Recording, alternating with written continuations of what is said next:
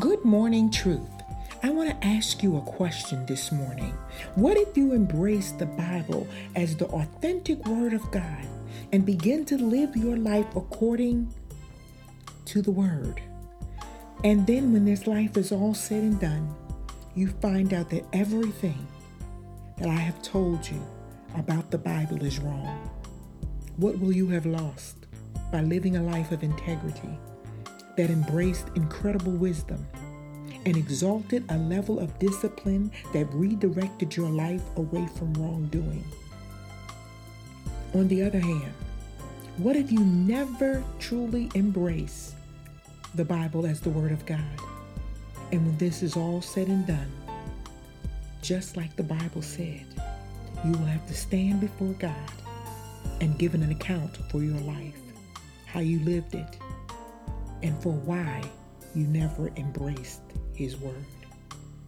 If the Bible is not the authentic Word of God and you embrace it as if it is, in the end, no harm, no foul.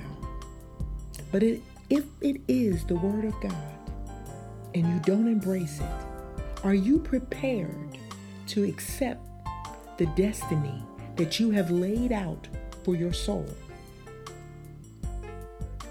Psalms 119 tells us that the Word of God is a lamp unto our feet and a light unto our path.